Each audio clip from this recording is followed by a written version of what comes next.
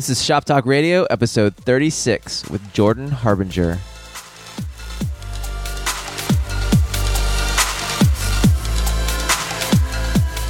Welcome to Shop Talk Radio. I'm your host, Nick Onken, and on this show, we're bringing you inspiring guests to dive underneath the hood of the creative entrepreneurial lifestyle to bridge the gap between art, commerce, and inspiration.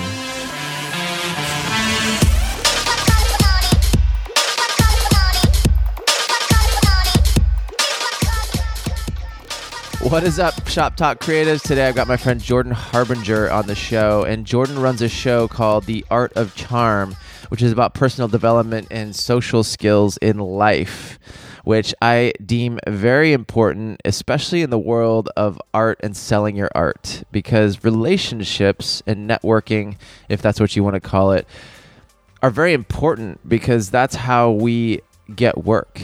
And that's how we sell ourselves. And charm is a good way of adding that to the arsenal.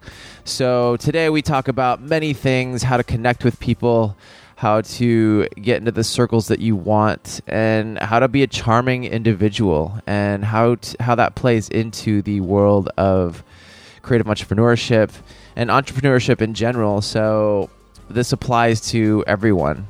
And I met Jordan a few years ago. He's got a program out in LA which teaches charm, and you can go sign up for that. But check out his website, theartofcharm.com. He's got amazing guests on his show.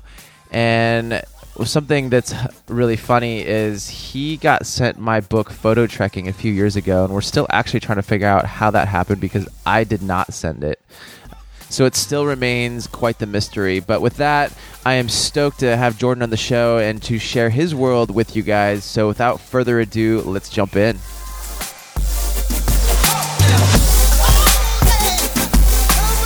Welcome to Shop Talk Radio. Thanks, man. I want to talk some shop today. Yeah. That's the idea. Let's do it. Jordan is an awesome dude and super smart. He's got a podcast called The Art of Charm, talking about social skills for everyone. Yeah. Used to be just dudes, but then I was like, you know what? I got so many women listening and writing in that I'm stupid to ignore them. You know, you're dumb to ignore that big section of your demographic. Yeah. Yeah. That's an interesting concept. I want to hear more about that. But first, let's actually give people an idea of, you know, what you've built, the entity of The Art of Charm, and how you got started. So give us a synopsis. Sure. So we started about 8 years ago, recording a show about dating, and it was mostly just a kind of how pathetic my dating life really was. And my friend AJ, who was really good with women, kind of coaching me in a recorded format. And the show got really popular. We're one of the first shows on iTunes, and now fast forward, and we can flesh this out as we go. Now it's 1.1 million downloads per month. We kind of not ditched the dating stuff, but we realized, listen, you can talk about dating a lot, but at the end of the day, what makes somebody really attractive and a desirable partner, which is what most of us are looking for, like long-term sustainable relationships, are the same things that make, for example, good entrepreneurs, well-rounded men, well-rounded people in general. So now guests include really interesting folks like yourself or anybody with a great story. I've had Lewis Howes on, who's been on Shop Talk before, a good buddy of ours. Yeah. And just people who have something to teach that is rooted in something that not necessarily positive psychology, but something practical. Mm-hmm. So I might have a financial manager on there that's like, listen, all this hype you get from all these guys is BS. Invest in index funds, versus like the meditate on this grasshopper type of people who just give platitudes like, be yourself and put yourself out there. That doesn't have a place. But I found in my own searches, right, that having something practical is the only way that I get it. And starting to talk about practical stuff for other people, I realized there's this whole sort of army of engineer-brained people out there who don't get it when you have to read between the lines. So we try to be as explicit as possible. And that's really tough in personal growth or self-help of any kind, because a lot of the principles are hard to articulate. So I spend all my time trying to digest complicated stuff and turn it into practical stuff for guys who are like, I don't want to read the Bhagavad Gita to find out I need to calm down. Like, I want to get a strategy for calming down. And not that I'm interpreting complex scripture, but I'll have an expert on who might try to do that. And then I can dumb it down for the rest of us, like guys like me. Yeah, totally. Yeah, and I mean, I'm for myself, like the last couple of years, it's just like I'm realizing how your inner game is so much more important to for everything in life, when dating, career, especially in the artistic field, which I want to talk to you more about. And because us artists are sometimes we be reclusive and just hide out, but in the world of making money with your art, you have to be out there and you have to sell your art. It's just the reality if you want to make a living doing it. Absolutely. So being out there, being social, building relationships is huge. And so it's not optional anymore. You're right. It's not. And if you're going to be a recluse, your studio / home is one of the best places to probably be reclusive, because this place is rad. Well, thank you. And nobody else can appreciate it because we're just talking here on the audio only format. But the studio is amazing. You're right. One of the core principles that we teach at the Art of Charm is, and this is especially vague and difficult to articulate, is confidence. Because people say, just be confident. And it's like, well, yeah, okay. And should I just be taller also? Well, how would that work out? I want to be a better basketball player. Listen, man, be taller and more athletic and you're good. People try to tell that to other folks. Just be yourself, be confident. And these things don't mean anything. So you're right. If you want to sell your art, you can be in the production business. That's great. But if you're a factory that produces the best widgets in the world and you don't have a salesman or any kind of way to distribute that to your customers, you're going to fail. Yeah. Imagine, what's that car company that went out of business that was competing with Tesla? You don't know, right? Because who cares? It's called Fisker, by the way. Fisker, I never even heard of it. Yeah, but it doesn't matter. Actually, your friend Justin Bieber I think he bought one, and that was famous. And they still went out of business. Even Justin Bieber couldn't help them stay in business. That's how bad they were at selling their product. Wow. But Tesla, a PR explosion. Elon Musk is this magnetic force. What is it? Tractor beam of a man. Yeah. Right? And he'll bring business to any venture that he does. There were plenty of PayPal competitors. There's plenty of Tesla competitors, but you don't even know who they are. Yeah, who are they, right? Yeah. So inner game, inner confidence and attraction is huge in getting business, getting whatever you want. What's the first place to start? Let's take for example, I'm a painter or somebody who's just kind of likes to keep to themselves. Sure. And I don't know how to go about life. I want to get out, but I don't know where to start. What's the first place? Yeah. So say you're in your awesome studio, just airbrushing and wheat pasting photographs to canvas, right? And you don't like to leave because everybody comes to you and everybody comes to you to shoot. You still have to put yourself out there, which is a platitude I hate, right? I mentioned that same one before. You still have to get out there and sell. And a lot of people have this sort of, they're hearing me say this right now and they're cringing because they're like, networking, I don't want to sell things.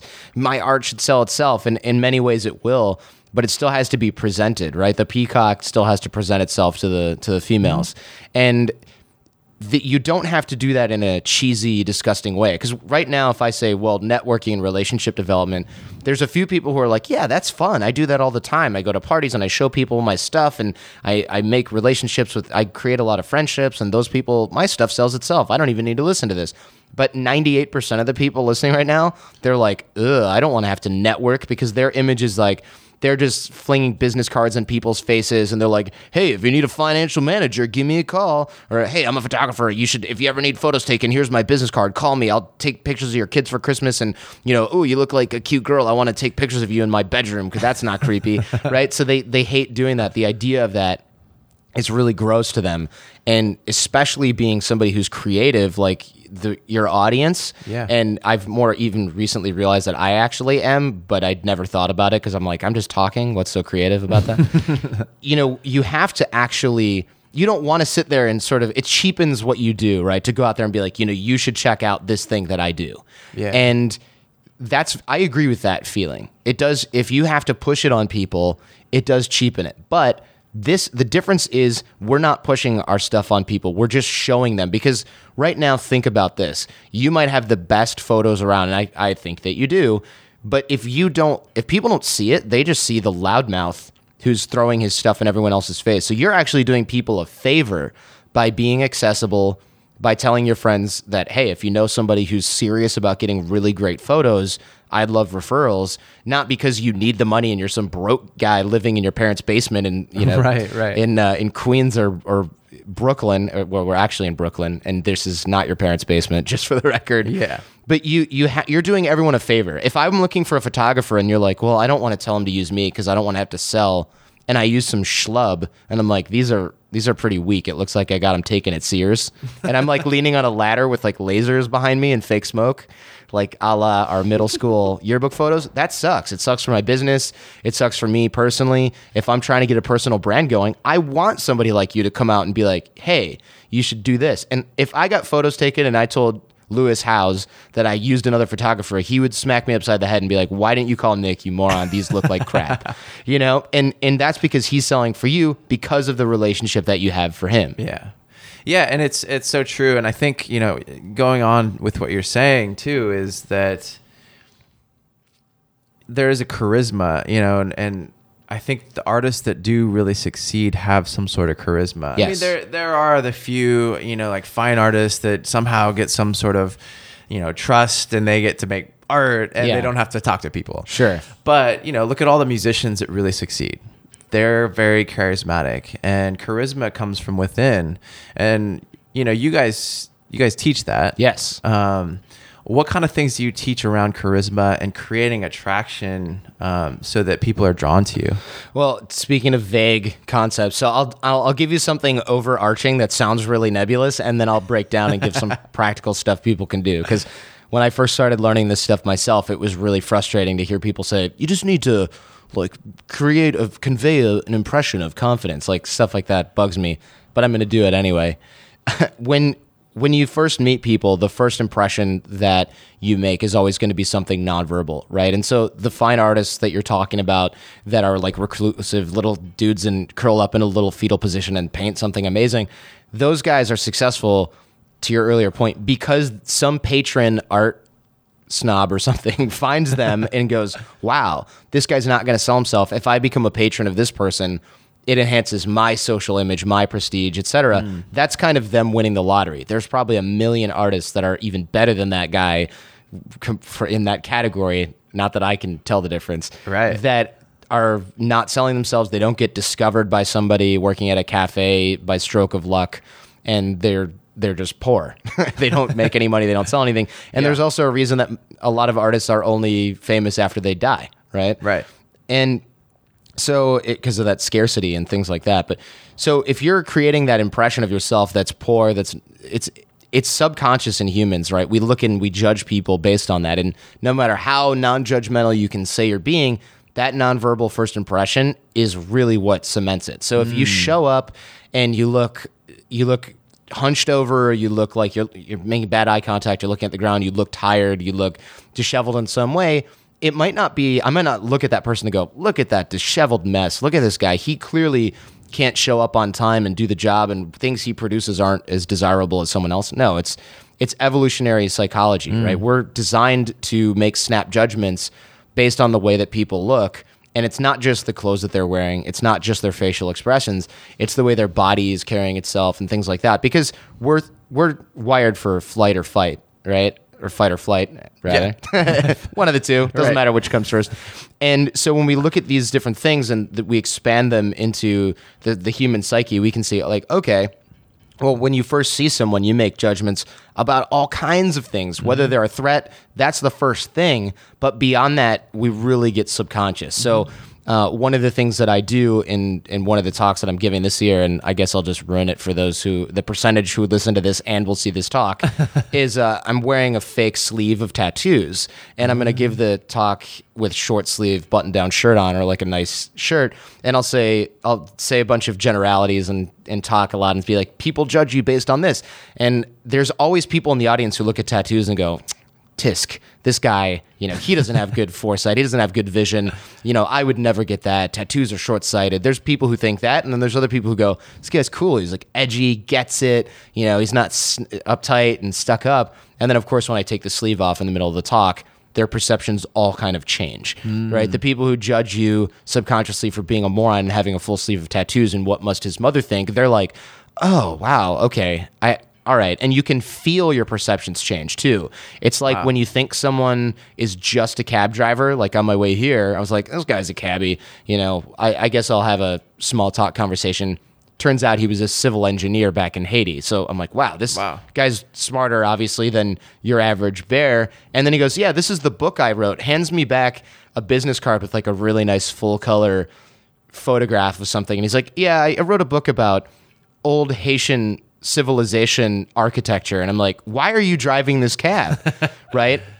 And you can do all that you can do that perception switch non-verbally. And what I hope to prove by doing that little gimmick in the middle of my talk is the fact that you, no matter what you think, if you're judging, if you think I don't judge people by any of that stuff, I take all comers equally, you will actually feel yourself shift. Your perceptions will actually shift in the middle of that talk. And you'll go, oh, wait a minute, I totally do that. No one's going to see me take off a full sleeve of tats and go, oh, I feel the same way about this person. There's going to be a shift in perception in everyone. And what that says is that you are doing that even if you're the type of person who's tried their whole life not to be that guy. Yeah. Does that make sense? Makes total sense. Yeah. Makes total sense. So in that respect, like how can we create that perception that we want to portray to people before we even enter a room or enter, whatever it is, from our appearance to our body language? Like, what do you recommend on how to make decisions on how to put that out there? Yeah, it's trickier than it sounds because a lot of people, they don't want to be fake, right? And I 100% agree with that. A lot of people are going, well, screw this guy. He's trying to teach me to be somebody I'm not. I'm an artist. Who I am is what makes me creative and what I do. And, I don't want to listen to this. And I get that argument 100%. This is a subtractive process. And what I mean by that is a lot of the like pickup guys or like pickup artisty guys that I don't really like. I don't like their material. And granted, I started with a lot of that and found a better way, I think. They're additive, right? So they're going, hey man, you need like a light up belt buckle and you need 87 rings and a t-shirt that has an equalizer on it with batteries. And if that's something that you're into, like if you're Skrillex, dude, go for it, man. You're an artist. You wear a lot of cool stuff. If I wore that to get the attention of girls, you'd be like, that's lame, right? You wear it because you like it. Yeah. That's who you are. If I did that, if I tried to dress and have what you have, I would look inauthentic because it would be. And so there's a lot to be said for the subtractive process. You're not adding things to yourself because you want people to think you're cool. This is a natural expression of who you are. If I'm doing things and the motivation behind it is I want people to notice me, I want people to think I'm cool and artistic, there's a big difference in that. And of course, people listening are going, what's the difference? If it's all nonverbal, who cares if I'm wearing 80 bracelets because it's an expression of who I am or because I want people to like it? The difference is this all affects the way that you behave, and your mindsets are affected by this. And of course, your beliefs affect your actions, which affect your results. And that bears repeating. So your beliefs affect your actions, which affect your results. So your belief is, I like to be expressive. I'm an artist. I like to show people that because it's fun. This is who I am. So you put on cool rings and bracelets and stuff like that. If I'm going, I want girls to think I'm interesting, and I put on bracelets and rings, I'm going to act differently based upon that than you would just being yourself, being normal without having an agenda behind it. You don't have an agenda really behind things that you wear. You just see them and you're like, that's cool and it fits who I am. If I'm looking for something like girls will think I'm tough if I wear a skull ring, that's a different mindset. and I know people are still trying to wrap their head around the difference. The difference is if you're continually doing that, you're building a persona that's not actually authentic and it's not actually you. Yeah. So if you and I are talking about something and you're like, I'm feeling really insecure about this, this girl seems out of my league or something like that, and we're talking, you're being vulnerable. I would probably share an experience where I felt the exact same way, and I would try to give you advice or something based on that same experience or whatever you needed as a friend. If I'm doing this, if I have all these jewelries and different things because I want people to like me, I'm not going to be able to share stuff like that because my persona is different than who I really am. I'm putting on a social mask, which makes it kind of impossible for me to be vulnerable and authentic with other people. Yeah. And if the whole goal is to connect with people and develop real relationships and real connections, it becomes even more difficult if I have all this additive stuff. Yeah. And it's not just jewelry. I use that because it's a very tangible example and it's right in front of me. What a lot of these inauthentic, especially pickup artist-y type guys are doing who are trying to achieve the same goal is they're making up stories. They've got fake lines and things that they say that make them sound cool.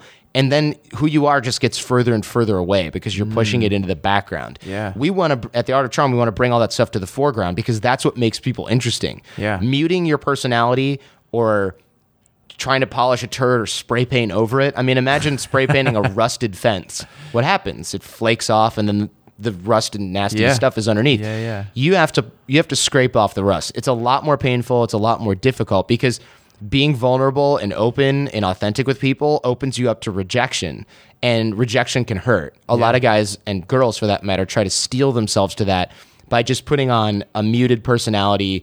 They try to shut down everything that might be considered a vulnerability and cover it with excessive makeup, jewelry, cool t-shirts that light up, whatever your thing is to cover your insecurity.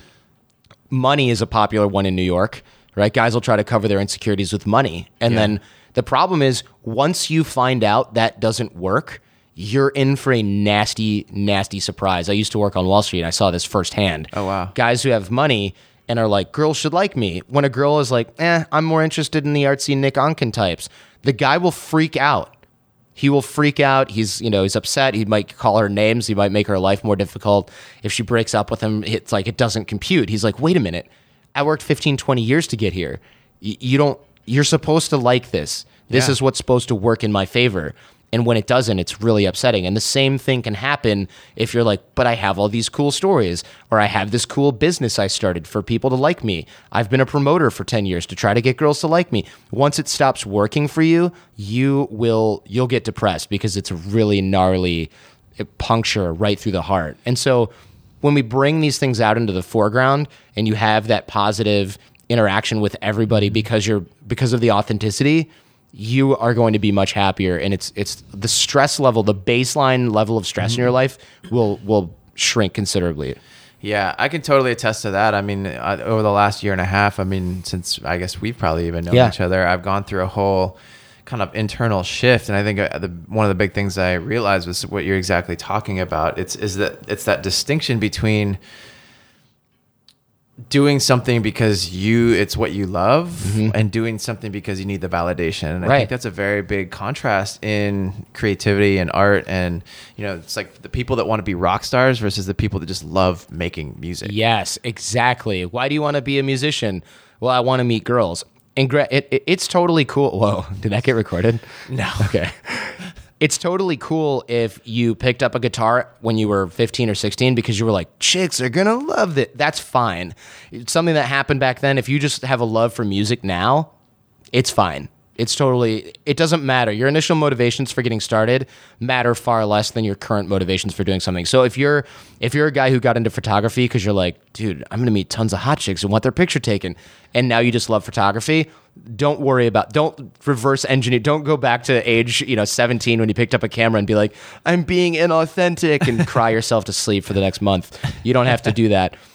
But you do need to look at your motivations now. Like, are you... And this kind of goes to for anybody, artist or not.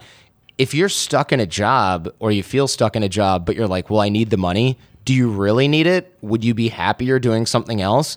Well, yeah, I would, but the girls that I meet, they need this. Do they? Because there's plenty of girls that don't need that. And maybe you'd be happier with one of them. And these are uncomfortable questions that we have a lot of guys at the Art of Charm asking themselves. And it can be kind of harsh. Yeah. Because you might look at your life and look at yourself and go, geez, the girl I'm dating right now is not a good fit. The job I'm in right now is not a good fit. The city I live in right now is not a good fit. I need to move, get a new job, and find a whole new circle of friends who aren't just the same people doing what I'm doing. That's a pretty daunting proposition for somebody to kind of... You wake up one day and you have that realization. It's tough, and we expedite that process at AOC. It's something that a lot of people might take 10, 15 years to do. The problem is if you do it that long, you're married to the girl who's not a good fit for you. You have 2 houses. You need that job that you don't like to pay for. Yeah. You've got kids who are being raised in that environment. We call it the golden handcuffs on Wall Street because you go, my life sucks. Well, you know what? I'll buy a house in the Hamptons. That'll change things. and my wife will love it. So she loves it. And then she wants a boat, or you want a boat, because that'll help you do things better. Right. And so now you have all these bills. You can't leave Wall Street, man. You can't start to become a photographer, even if that's what you love and you're getting paid $10,000 a month to do it, because you need $40,000 a month to pay for all your crap. Right. Those are handcuffs, whether or not they're golden or not. Yeah. You know?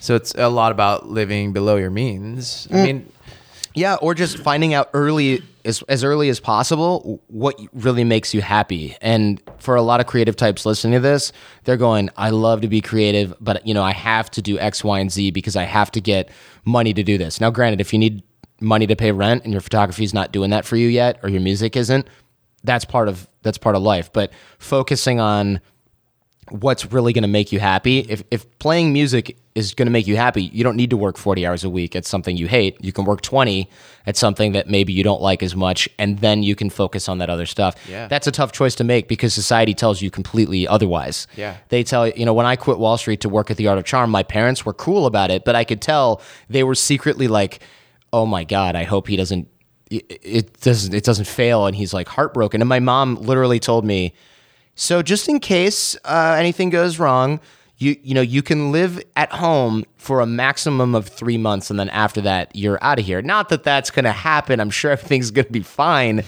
but you can't live here for more than 3 months, just so you know. And I was like, I'm not planning on moving home anytime soon. Don't worry. But also, it kind of burns the ships for you, so you have to succeed. And that doesn't work for everybody. I don't necessarily recommend that. But I think that if you look at what makes you truly happy and what energizes you, you have to really scrutinize those motivations, because music might make you happy, and I'm putting air quotes up that no one can see. Music might make you happy, but is it the attention from other people when you play a gig that really makes you happy, or are you just as happy playing in your garage with no one listening? Because if it's the validation from other folks that's making you happy, you need to figure out why that's the case. Will it ever be enough? And is music the best way to get that? Like you might just want to be a bartender. That might work better for you. Yeah, those are some good questions to ask. And that just actually leads me to the next question, which is like, it's a two-part, because it sounds like you left your job and Wall Street because you were feeling some sort of discontent. Yes. Right? So what are those signs, and like, what questions can you ask yourself to really like take the deeper cut and figure out if that's something that you want to move on to or move out of, your current situation? It's like, what questions can you ask to like better define that discontent? Yeah, that's a really good question. Looking back with perfect 2020 hindsight, like everyone else, right? When I went to college, I didn't know what I was going to do. And I know I'm not alone in that. I went to college because that's what you do after high school, man. You go to college. At least where I grew up, that was what you did. So I went to college, and I had a cool thing that my dad bought when I was a baby that pays for your whole university if you go in-state at Michigan. So I was like, great. So I go to Michigan, and I'm like, that was cool. What do I do now? And this is 2003, and I'm like, great. I'm going to go get a job now or something. And my girlfriend's still in college, and I don't really know what I'm going to do, but I need a temporary job while I look for other jobs. This is not a good strategy, but I went to Best Buy, and all of these people were getting rejected from Best Buy, and then I got the job, sort of, but they were like, you're on a restricted basis, and you can only work 2 days a week, and I'm like, dude, I have a degree from the University of Michigan. I speak 2 languages besides English, and I can't even sell CDs full-time. I am screwed. So I had this panic reaction and applied to graduate schools of all different types, just to see if I would get in. And I got into law schools, and I ended up through a process getting into Michigan law, which is a good law school. And of course, what did people say? Oh man, you got into Michigan law, you have to go. This is a really good school. You'd be a fool not to go. So now I'm going to law school, which is an expensive proposition, very difficult, and based on a trade I know nothing about, because I had nothing else to do. Let that sink in. I had nothing else to do. So I graduate from law school. I work my butt off with a bunch of people who are smarter than me, get a good job on Wall Street due to networking and connections, didn't ever want to be a lawyer, end up going to work in a tough legal environment doing financial law, which isn't even like the interesting part of law that you see on television. This is like the boring check for commas and documents, draft these briefs type of law. Check for things on property maps because I was doing real estate. And then when I left that, because the Art of Charm was taking off and the economy was tanking, a lot of these people who'd worked their whole life to get where I was at that point were like, wait a minute, what are you talking about? There's no jobs anymore. What are you talking about? We're done here. We have to get new jobs at another firm. Jeez. A lot of them never got reemployed or they had to start over. A lot of the partners had to start over. It was awful. And I was just like, thank God I got out of there. But I look back now and I go, wait a minute. I never wanted to go to law school. And I never even wanted to go to college. I just had to because that was what you do. I never wanted to go to law school. I never wanted to be a lawyer. I landed on my feet because I started doing something I was interested in, which was the Art of Charm podcast, teaching people the same skills that I'd learned the hard way at the Art of Charm with my team and stuff. And that was the only thing that ended up saving me, was being able to ramp that business up. But if you look at what you're doing now to survive, is that consuming you, or are you using it as a means to do something that you would like? And so I'm saying, like, make your current job your bitch, right? Like, that thing shouldn't own you. It's a means to make a living. Yeah. Is it a career, or is it a job that you're doing until you can make a career that you're actually interested in? And finding your passion is tough, but I assume I don't have to teach your audience how to do that, because one, I don't really know how. And two, I think everyone listening is probably really passionate about something that's not their job. Yeah. And that's why they're listening to your show in the first place. Yeah. I love that. Make your job your bitch. Yeah. That's so good. Because, like, I was working a lot, right? And as you do on Wall Street, you're working constantly. And there were other people there who were always outworking me because that was their career. Me, luckily, I had the foresight to go, listen, this is a 2-year thing at the most, and then I'm going to magically figure out what I want to do, and I'll be done with law. So I didn't feel bad about, like, not working the extra 12-hour Sunday that was quote unquote optional, because I'm like, if they fire me, it'll be like the best thing that's ever happened to me. So that is what actually got me into the networking and people skill set in the first place, because I realized I can never outwork somebody who's willing to sacrifice their whole life for this job. Yeah. I will never be able to outwork them. The only way that I can get ahead is by being better with people, bringing in business, something like that. And that's a skill set that's more rare than just being a workhorse who can bill the most hours. Yeah. So that was a coincidental focus that I found through my Wall Street experience. But I think most people never really realize that. They're too focused on, like, grinding, and then you wake up when you're 40 and you're like, I hate myself, you know? Yeah, that just sounds like the worst thing. It's the worst. Ever. It's the worst. Yeah. You know, and in terms of, like, making your job your bitch, yeah, it's like, you know, you either own your life or you rent your life. Right. And, you know, when you're renting it, you're just a slave. You're Yes. just a slave to what your job or whatever it is. But if you own it, you make it your bitch, then it's not even, you're just using it as a tool. Yes. You're using it as something to get to another space. Exactly. And I don't want people to be like, easy for you to say to young, like, entrepreneurs who basically won the success lottery because you got a lot of good opportunities. I agree with that argument in some respects. Like, you and I both have had a lot of luck and called it skill because that's what it looks like up close or from a distance anyway. But if you're working really hard because you want to move up in your career, one of the questions, going back to your question, was ask yourself, do I really want to move ahead in this career? Or am I just trying to make more money? Do I want more security? Why am I working so hard at this job?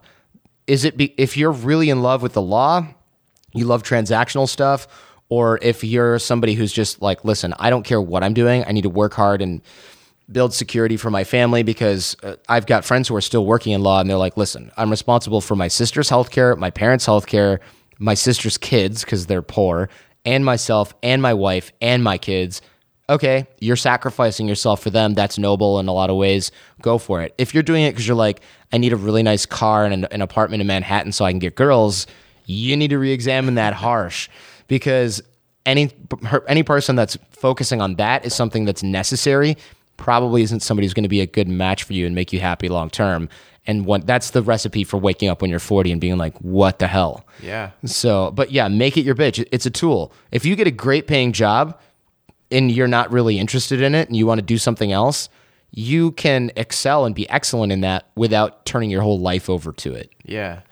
Or use it as a stepping stone and say, oh, here's my timeline. I'm going to do this for 2 years like you said, like you did. I didn't even make it 2 years, but like that wasn't all my choice. Yeah. Like the market downturn was the best thing that ever happened because it forced me, pushed me out of the airplane, right? I wasn't going to jump because I was like, I worked too hard to get here. The money's good. Yeah. And here we are making more than the partners at the firm, doing something I actually appreciate and that's actually giving value to the world instead of just like shuffling papers around and screwing over poor people, which is what Wall Street really is. Gnarly. You know, not to put too fine a point on it, but you know, I was doing mortgage-backed securities, which are like the subprime mortgages that screwed over the economy. And I didn't know. I was like 27, so don't write me any hate mail. But you take those and you mash them into a little ball, metaphorically speaking, and you sell stock based on those things, and those fail. And then those huge banks go under and then they get bailed out by the government. But like that's what I was doing. I mean, talk about the opposite of creating something of value. Right. That was it. Right. That was it. Yeah. And it's interesting because you go into, I think it's like really making that key distinction in your mind, whether you're doing something for egoic validation reasons or you're doing it because you actually truly love it from an authentic place. Yes. And I think the more and this is for me, like the last couple of years, I've been really working on getting to a more authentic space. And I mean, you work with so many people and you can tell like it takes a lot of deep work to really like start peeling off the layers and the limiting beliefs and all this stuff that keep us from our authentic self, which is where we really actually shine. Yes. Yeah, you shine when I hate the phrase being yourself because it doesn't mean anything. But when you're really stripping away all those layers of the onion, all the like brown, flaky, dry stuff, and you get down to the white stuff, the tasty stuff, depending on how you feel about onions, that's you being authentic, right? But it's tough because you peel away one layer of that stuff and you're like, oh, this is what, if you've never seen an onion before, you might bite into that flaky, dry stuff. And you're like, ugh, why do people like these? Mm-hmm. And then you peel off a couple layers of that and you're like, oh, the whole onion is just this stuff, right? But then you keep peeling and you're like, oh, there's this weird greenish layer underneath. I'm starting to get somewhere. And then you peel enough of that off and there's that white stuff. And I'm making up this analogy as I go along, so pardon me if it's clumsy, but once you get down there, you're like, oh, this is what an onion really is, but you don't even know that. And it's the same way with yourself. If you're working in this job, you might be thinking, no, this is great and I am being myself. This is phenomenal. I love everything that I'm doing. I'm having fun. And then you think about it a little more, you peel some of the layers, you go, well, I'm having fun because of the relationships that I made. I got a cool girl and I've got great friends, but the job is kind of the least part of it. And then you go, well, wait a minute, I don't really need this car. And you're sort of peeling away the layers. I don't really need to live where I live in this place. I'm never even at home. I'm working all the time. And you go, I really just like to take pictures of things when I'm traveling. And so you're peeling that. And then maybe you quit your job and you're between jobs, you get let go and you go, I'm going to go away for a month. And that whole month you're taking pictures of cool stuff traveling. And you're like, wait a minute, I'm not a friggin' lawyer. I'm a photographer, man. I'm a travel photographer. This is what I love doing. And you're putting them up on the web and people are like, this is amazing. You're in the wrong business.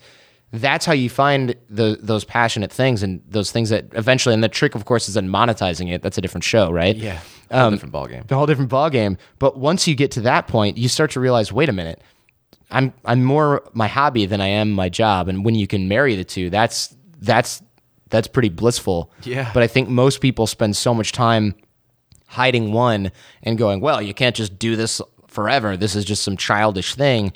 You start to bury that authentic self and you're just busy mashing dry, flaky layers back on that onion.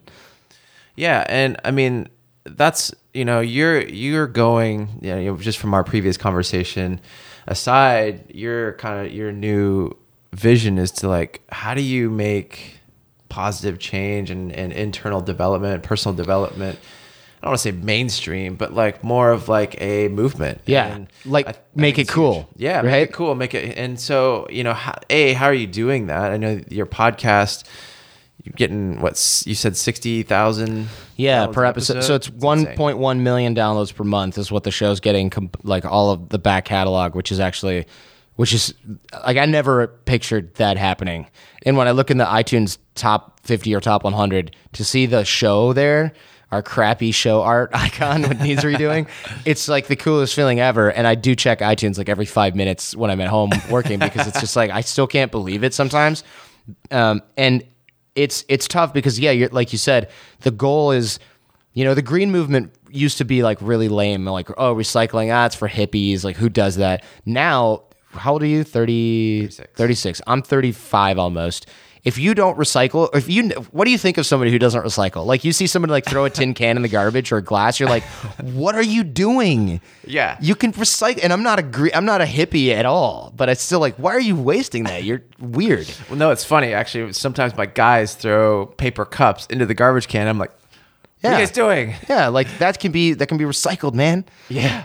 And I'm far from, for God's sake, I used to work on Wall Street. I'm one of the most wasteful people probably around. But if you throw glass in the garbage, I'm going to have a weird itch somewhere in the back of my brain that's like, I got to get that thing out of there later when no one's looking. And that's what I want to do. That's what the Art of Charm team wants to do for sort of the personal growth movement. I hate the word self-help because it sounds like you're broken and weird and you're trying to like self-medicate or something. I hate it too. It's awkward. But alas, the iTunes categories are forever. So we're trying to make that cool and mainstream in a lot of ways by saying, listen, it's not all like stand up and shout, I can do it. I can be who I want to be. You don't have to do that weird, cheesy stuff, but you can start to optimize your productivity. You can start to wake up and do gratitude things to make you happier. That's science-backed stuff that makes you happier, not something that some guy invented in a yoga studio in Berkeley that he tried once and decided is now the new way of life for everyone. Stuff that is scientifically backed, that makes you healthier, that makes you stronger of mind especially, that makes you more productive. If we can inch people towards that, even the most diehard Wall Street money-grubbing investment banker a-hole, right, will go, this is making me more money. I like it. And once you start to go down that rabbit hole of optimizing your life, that's when you're in a position to start asking these really tough questions because you're really good at cutting through the crap. And when you can do that in your own brain and you can start to become really authentic even with yourself and stop lying to yourself, you start to figure out what's going to really make you happy as a person. And that becomes much more important than pretty much everything else. Yeah. Well, and it actually goes into the law of attraction where, you create more of an authentic inner happy space, like authentically happy. Right. You're starting, like I noticed for myself, I've attracted more better, bigger things into my life just from like a way of being. Right. And a way of understanding. And that's what you guys teach. Yeah, there. Absolutely. And it's not some like, law of attraction, this magical crap. It's not magic. A lot of people think that it's some sort of universal, like the stars are like beaming Ferraris into my driveway. It's not that at all, but if you're looking, think about this just at a very base level. If you're being authentic and you're asking yourself the tough questions. Let's define being authentic as asking yourself tough questions and acting based on the answers. If you're looking at something and you're like, that's not really going to make me happy, there's not really a value add there, I don't really like that, I'm not going to engage in it just because other people think I should, whether that's just, no matter what that is, let's say the pursuit of money, Wall Street style, if you can get rid of that, you can eschew that, right? Then you're naturally going to start to gravitate towards things that are making you happy. Like what if you really love taking pictures? And that's probably how you got started doing this. You looked at, I don't know your origin story. I should probably ask you before I just make something up.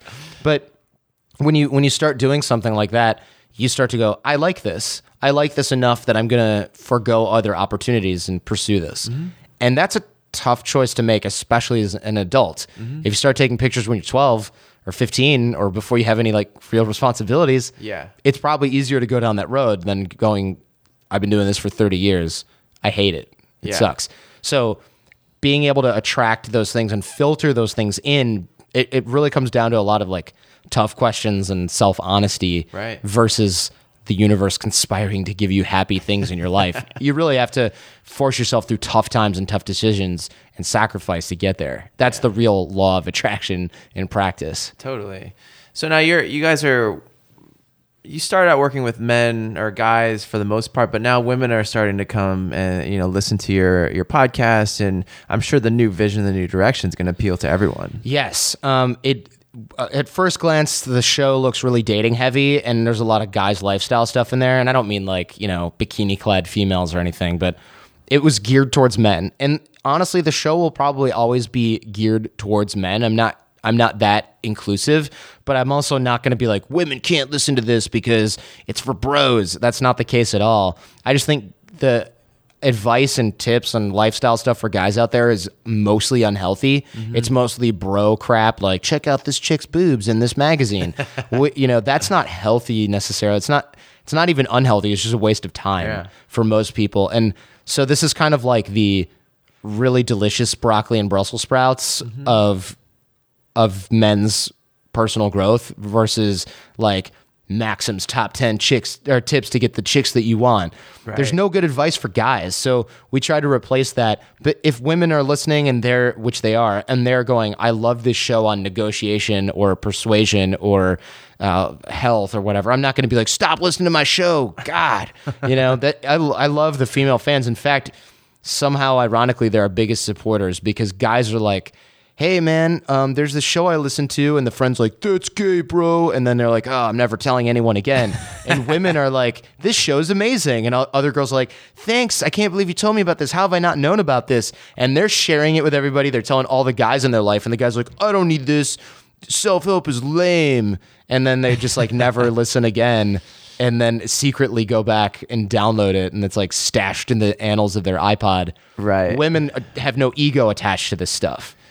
You know what I mean? And that's what's really healthy. Guys, somehow, if someone helps us with something, we're like, damn it, I don't want anybody to know that I got help or tips or advice from this. Yeah. And women are like, I want to tell everybody so everybody can be improved with this tips and advice, just because it's like, we're just wired differently.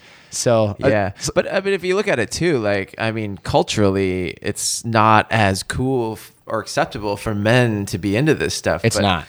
But on the flip side, what if it was a bigger movement where women were like, oh man, I love guys that are like into like developing themselves and becoming a better, more optimized human from an authentic place. I mean, I'm sure most women want that. Yes, definitely. Well, that's one of the emails I get most frequently is, oh my gosh, you need to have every guy listen to the show. And I'm thinking, sure, can you help me with that? Because these great women write in and they're like, a lot of them are like actresses and some of them are celebrities or like fitness trainers that are smart and doctors and things like that. These really desirable women are like, I can't find guys anywhere. Where can I meet men who have taken your class and learned this stuff and who listen to your show? And I'm like, well, God, they're everywhere, but it's tough because women are constantly filtering for that. And it's very tough to find because even guys that are into it, a lot of us, I should say, I shouldn't just point at everybody else. A lot of us are still sort of like, I don't want her to know that I'm into like all this fine tuning of myself because somehow it seems like you shouldn't have to do that. And yet women are actively looking for guys that are trying to be the best version of themselves. And meanwhile, us guys are too busy trying to hide that fact from all these really desirable women. So it's like this weird miscommunication between the sexes. And it's too bad because there's a lot of amazing women out there that can't find guys that are constantly growing, which is one of the things that smart people look for in a partner. Yeah. I know that's what I want. I mean, that's what I'm looking for is somebody who can come alongside me, a girl that we could build something with. And it's funny, I was talking to Usher the other day. Yeah. And we were having this conversation. He's like, what are you waiting for? I was like, I want a woman with zest. Yeah. Zest for life. So a woman that's creating her moments and creating her life. And that's what you said, or that's what he said? I said. Yeah. Yeah. And did you ask him the same question? Well, he's got a woman that pretty much fits all of that. Got it. And she's amazing. She's one of the coolest women on the planet. Yeah. And so we just had this like good life conversation about that, and it was so true. It actually made me realize how much that's something that I appreciate as somebody who's always wanting to create a better life, create a better version of themselves. Yeah, definitely. And into personal development. And I even hate that term, personal development. There's no good term for it. Yeah, but there's no good term for it. Improving your inner game is so important. And from a internal space, we're all attracted to somebody who has that charm, right? And the art of charm, which is what you guys teach. I guess first of all, define charm, because that's something that's it's a little out there. It's tough to answer because there's a lot of cool poetic answers on the internet that I found that are not useful. But honestly, personal magnetism is it's sort of a multifaceted approach, right? It's not like a cool phrase I can dish out. I wish I had one. but personal magnetism and charisma for sure. The ability to be self-confident and authentic, right? And I think if you can combine those things, you have what is the essence of what at least our definition of charm, because it's not just like, oh, opening doors and like knowing which is the salad fork. It's beyond that, right? It's how do you interact with other people? How do they experience you? How do you show up to the world? And I know that's one of those woo-woo vague things. How do you show up to other people? How do you appear to them? Yeah. Are you authentic and honest with yourself? Are you authentic and honest with others? Those are the essences of charm, because it takes a really strong man to be vulnerable and authentic with other people, especially those who he's just met. And it's the opposite of what a lot of people think when they think of, there's this whole thing on the internet, well, it's probably everywhere, but it's like alpha male, like tough guys, non-emotional, they have everything in check, other people respect them, and it's sort of this like movement among guys, but it's really just these massively insecure dudes lifting weights all day and trying to become better so that other people finally approve of them. And when you get down to basics, they're all just dudes that were like bullied as kids, haven't ever really gotten through that, haven't ever really been sort of through the tough questions and sort of the growth in that area. So they just sort of cover, it's that mask. I'm going to cover it up with muscles and protein shakes and like cool, tats and guns and whatever else these quote unquote alpha dudes are doing. And they're posting all this hateful crap on the internet. And you look at that and you go, these aren't happy people, right? Because this is not strength, right? They're not vulnerable. They're putting up that wall because that's what they need to do based on all the pain they've experienced in the past. But if you want to signal to a healthy emotional partner that you're not damaged, that you're ready for growth, and that you're ready to couple up with somebody else who has their own needs and wants and has a lot to offer, being as open as possible is really the only way to do that. But that's easier said than done. You need to be able to be strong enough to lower the shield. You can't fake that part. Yeah. You can try, but then you're just telling fake stories about the cat you rescued from a fire that one day, and eventually that all comes crumbling down on your head. Yeah. So charm is the ability to be open and authentic with other people, vulnerable with other people, and focus on developing strength in areas where you don't have it, and constantly be doing that for yourself and for your future significant other. If you're a guy, it's for your wife and your kids. There's no nobler cause than making yourself a better man for the women in your life and for your future children. Yeah. If you can think of one, let me know. Yeah, I love that, man. It's so true. I mean, it truly is an art. Yeah. Something that you have to develop and be creative with. And we try to put as much science behind that as we can. I guess that's what we really do. We try to put the science behind the art of charm. Yeah, you guys got to check it out, theartofcharm.com. Jordan's got so many great guests on the show. I mean, I've listened to your podcast for a few years now. Oh, awesome. And always love it. Always love it. So it's kind of actually funny to like, I guess now that I have a podcast, it's the same thing, but like, watching you coming and, when I hang out with you outside, it's like listening to your voice and you're like, wait, this is like radio. Right. It's such a strange thing, but now we're actually on the radio together. Yeah. It's fun. So. It's cool. I get that all the time though. I'll call someone on the phone and I'll, talk about our programs, and they're like slow to react. I'm like, yeah, take your time. And they're like, oh God, I'm not used to answering the questions that you ask, because it's never me talking with them. They're usually overhearing my conversation with someone else. It's such a trip. This will be like silence on the other end of the line. Hello? Oh yeah, sorry man, I forgot this is a phone call and not a podcast. It's so strange. So what would you say like is a very big or the biggest key to building relationships? So again, and I hate to sound like a broken record, but it does come down to the authenticity component again.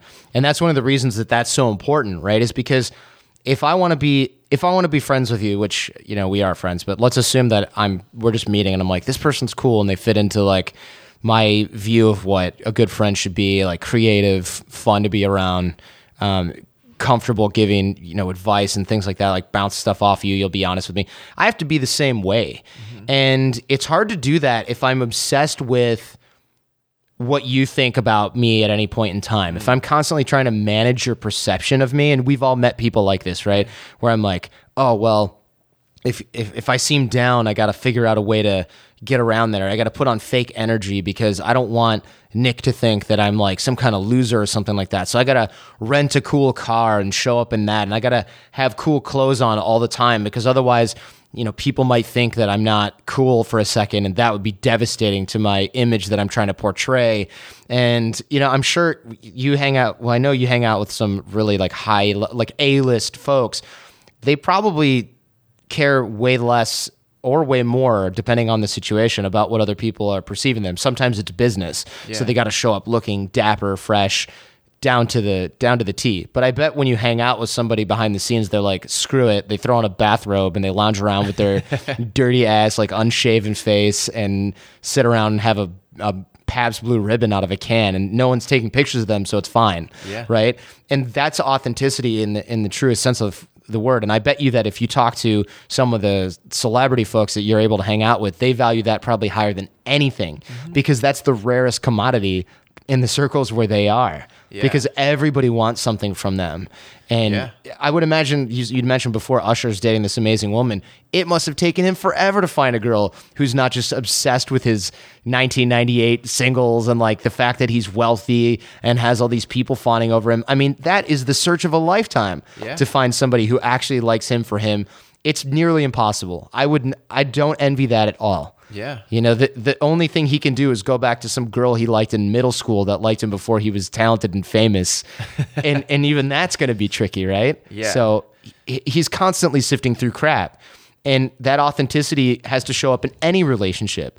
If you're trying to constantly micromanage the way that people feel about you, or you're worried about showing some sort of weakness, that's going to doom you in every single relationship that you can. So authenticity, honesty, and I mean honesty with yourself, not just don't lie to your girlfriend, but like honesty with yourself. It's tough to wake up. Jenny's my girlfriend. It's tough to wake up some days and go, oh man, I'm nervous about this. I don't think I can do this. And she'll go, what, you do this all the time. You'll be fine.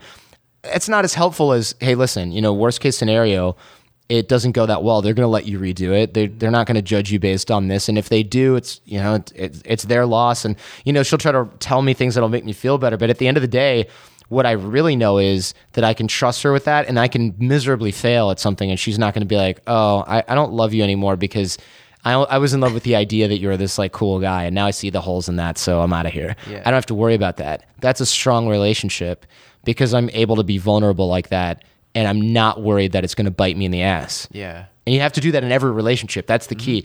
And a lot of people are going, well, wait a minute, I don't want to do that because what if they don't accept that, or what if they're not ready for that, or what if they don't like that version of me? Then that person is a terrible person to have a relationship with, whether it's friendship, business, or an actual partner in your life. That's the worst. You want those people as far away from you as possible. Yeah.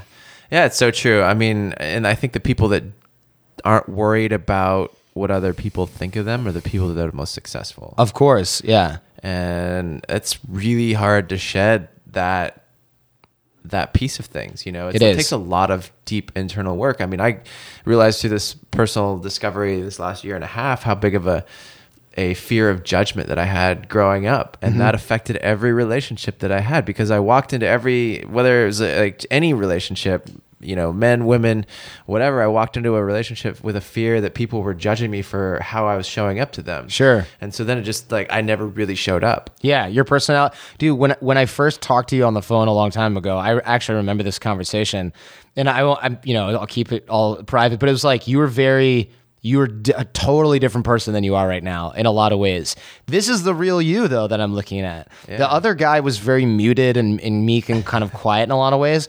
But even then, when you look at your photography, which is your medium of expression, we still don't know how that book showed up at my place. So weird. It's so weird. I got a photography book of Nick's photos mailed to my office, and it wasn't you.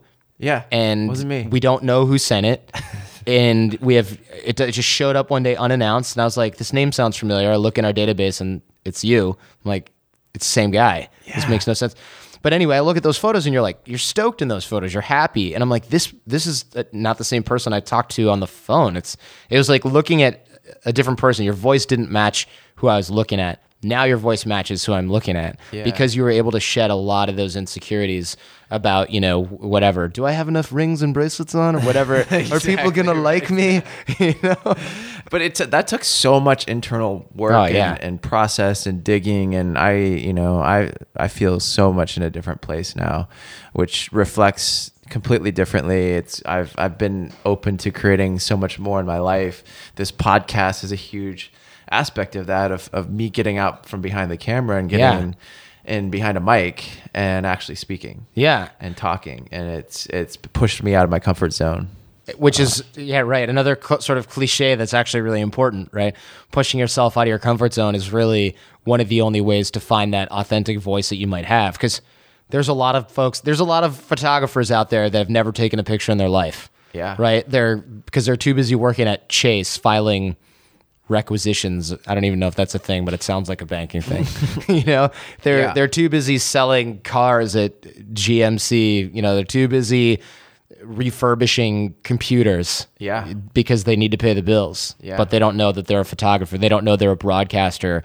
They don't know that they're some sort of brilliant artist, because it's locked up, and all they know is that there's some sort of itch that they don't know. And looking back at what I wanted to be when I was a kid, which was I wanted to be a talk show host of some kind or a radio host, I forgot all about that until I was 20.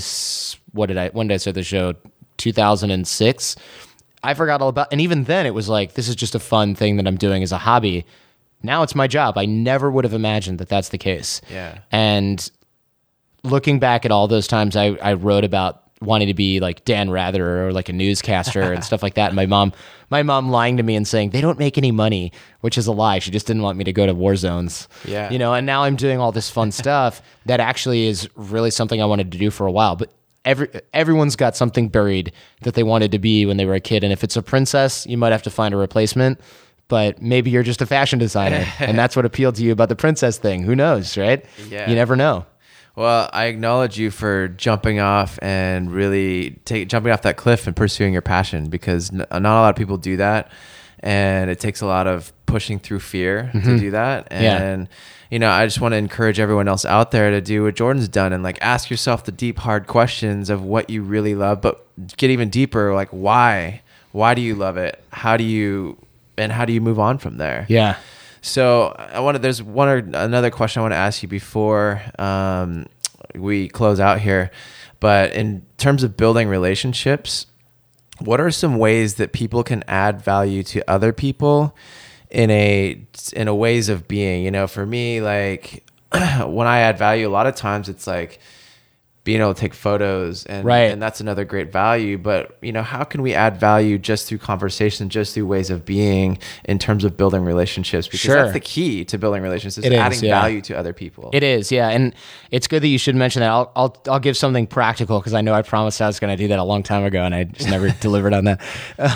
But your value's phenomenal in that way, because everybody's, even if they're like, I'm good, you're like, no, I've seen the photos on your Facebook. I'm going to make something amazing, and people are like, dude, mind blown, right? A lot of people listening to this are like, I don't have any value. I'm not a good photographer. I don't have a lot of money to add to this person's situation. I don't know Richard Branson. I can't do anything to add value. People will actually tell you how you can add value to them if you're listening. And what I mean by that is, if I'm chatting with somebody, and I'm always looking out for how can I help people get what they want?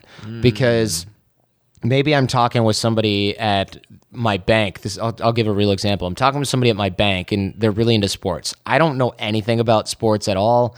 I have no interest in a lot of that stuff, not even a little bit. But my business banker was really into sports, and he's like, yeah, I listen to sports podcasts. And I was like, oh, I know a lot of those same guys, because they run shows that are in the same niche. And they're like, yeah, this show's so cool. I want to go and check it out and like see them record it, because it looks so fun, but I don't know how you would do that. I know they just pick people from the audience and, something like that. And I was like, I bet you I can hook that up. And so I was like, let me give this a shot. You don't have to make any promises, but I reached out to the host and I was like, listen, my business banker is totally random, lives in LA, loves your show. And he's like, yeah, we do live recordings every couple of weeks. Just give me his email. So I made an email introduction.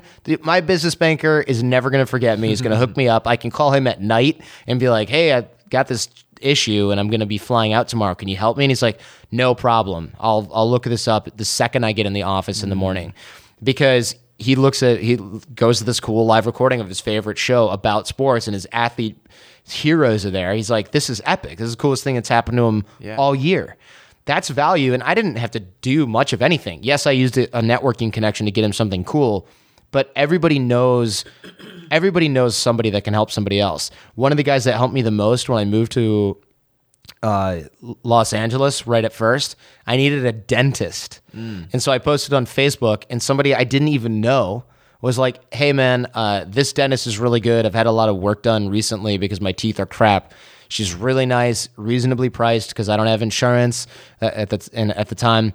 And, you know, she was gentle and like totally understood and did it all fast and all this stuff. And I was like, great, good rec. I go to that dentist, had a great experience. And I said, thanks for the recommendation, man. He goes, yeah, no problem. I said, let me know if I can ever do anything for you. He goes, this is a long shot, but I really need more design work because it's just hard for me to find work. I'm not good at hustling like you are, and I'm a designer. And I said, cool, what kind of stuff? Shows me his stuff. I'm like, actually, someone asked me for a graphic designer this morning. So I made an introduction. That guy's gotten a ton of work from that person. And so basically the reason he's paying his rent or paid his rent last year for a lot of months is because he recommended a dentist to me. He didn't do the dental work himself. He just recommended a dentist. Yeah. I needed a dentist. Now he's got jobs. This has resulted in thousands of dollars in income for this guy because he gave me a frigging dentist on Facebook. And it is that simple. Yeah. And sometimes it's luck, but if it's a numbers game, what's the best way to increase your odds in a numbers game? You increase the numbers. Yeah. So if you help 1,000 people every year, maybe yeah, 0.1% pans out into something interesting. But that might be the life-changing connection that changes the entire path of your career. I bet you can point to a few specific relationships that have helped you get your clientele up to where it is now. Totally. And change everything. But you could have easily ignored the person that made that introduction, or you could have easily flaked out on the event that got you that introduction. There's a lot of things you probably could reverse engineer and go back and find out a way to have screwed that up. Yeah. And then never gotten to where you are right now. Totally. I love that, man. Just always be looking for ways to help people get what they want. Yeah. It's so key. And it doesn't mean like handing over a check because someone doesn't have rent money. It might be like, oh, you're having trouble finding a job. Well, what are you good at? Oh, I'm really good at mixing cocktails, but you know, all the bars I've applied to are like really lame, divey places. I don't know anyone. And maybe you drink a lot and you're like, dude, I know all the bartenders at these speakeasies. I can make introductions. They're going to be looking for somebody who can learn that craft too. That could change that person's life. Yeah. Just because you're borderline alcoholic or something like that, or you love craft cocktails, or your friend makes beer. You know, there's a million little things that you don't even know that are exactly what somebody else has been looking for their whole life. Yeah. So good, man. So good. And the last question I ask every guest here is, what does live inspiration mean to you? Ooh, that's a good one.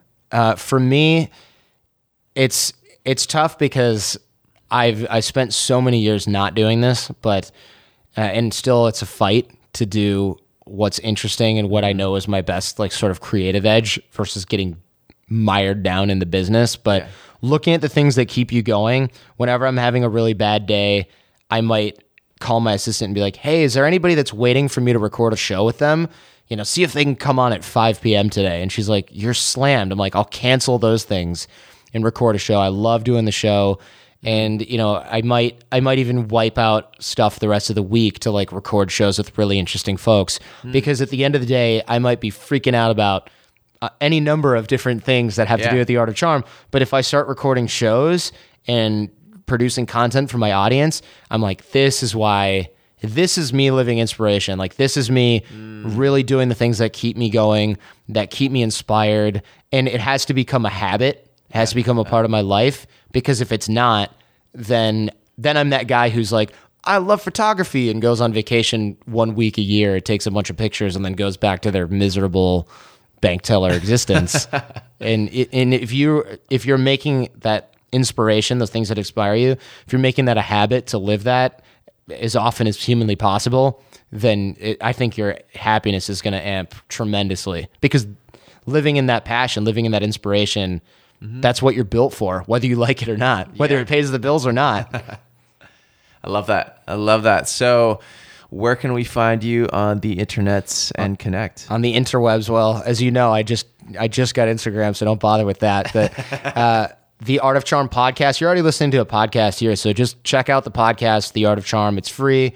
There's 360-ish hours of stuff on there, so that'll keep you busy for a while. And if you're still around after several hours of me, then and AJ and the rest of the Art of Charm team, for that matter, then you'll know where to find the rest. Yeah, there's a wealth of great knowledge on the podcast, so check it out. And I appreciate you taking the time and coming on the show. Yeah, this is fun, man. I'm glad we got a chance to do this. Yeah, super cool. Thanks again.